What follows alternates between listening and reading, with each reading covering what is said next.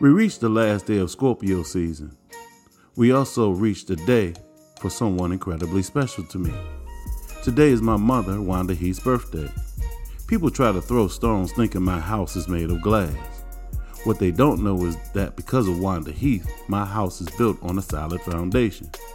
Your sticks and stones can break my bones, but what you think and say about me does not concern me. The sun is leaving Scorpio while connected to the north and south node. We are nearing a day of celebration and family gatherings.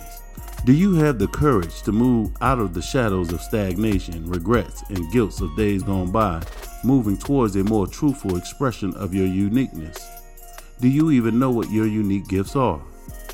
Are you so lost in the programming of the Matrix that you've lost connection with yourself? The emotionally expressive Gemini moon has 5 planets in her blind spot.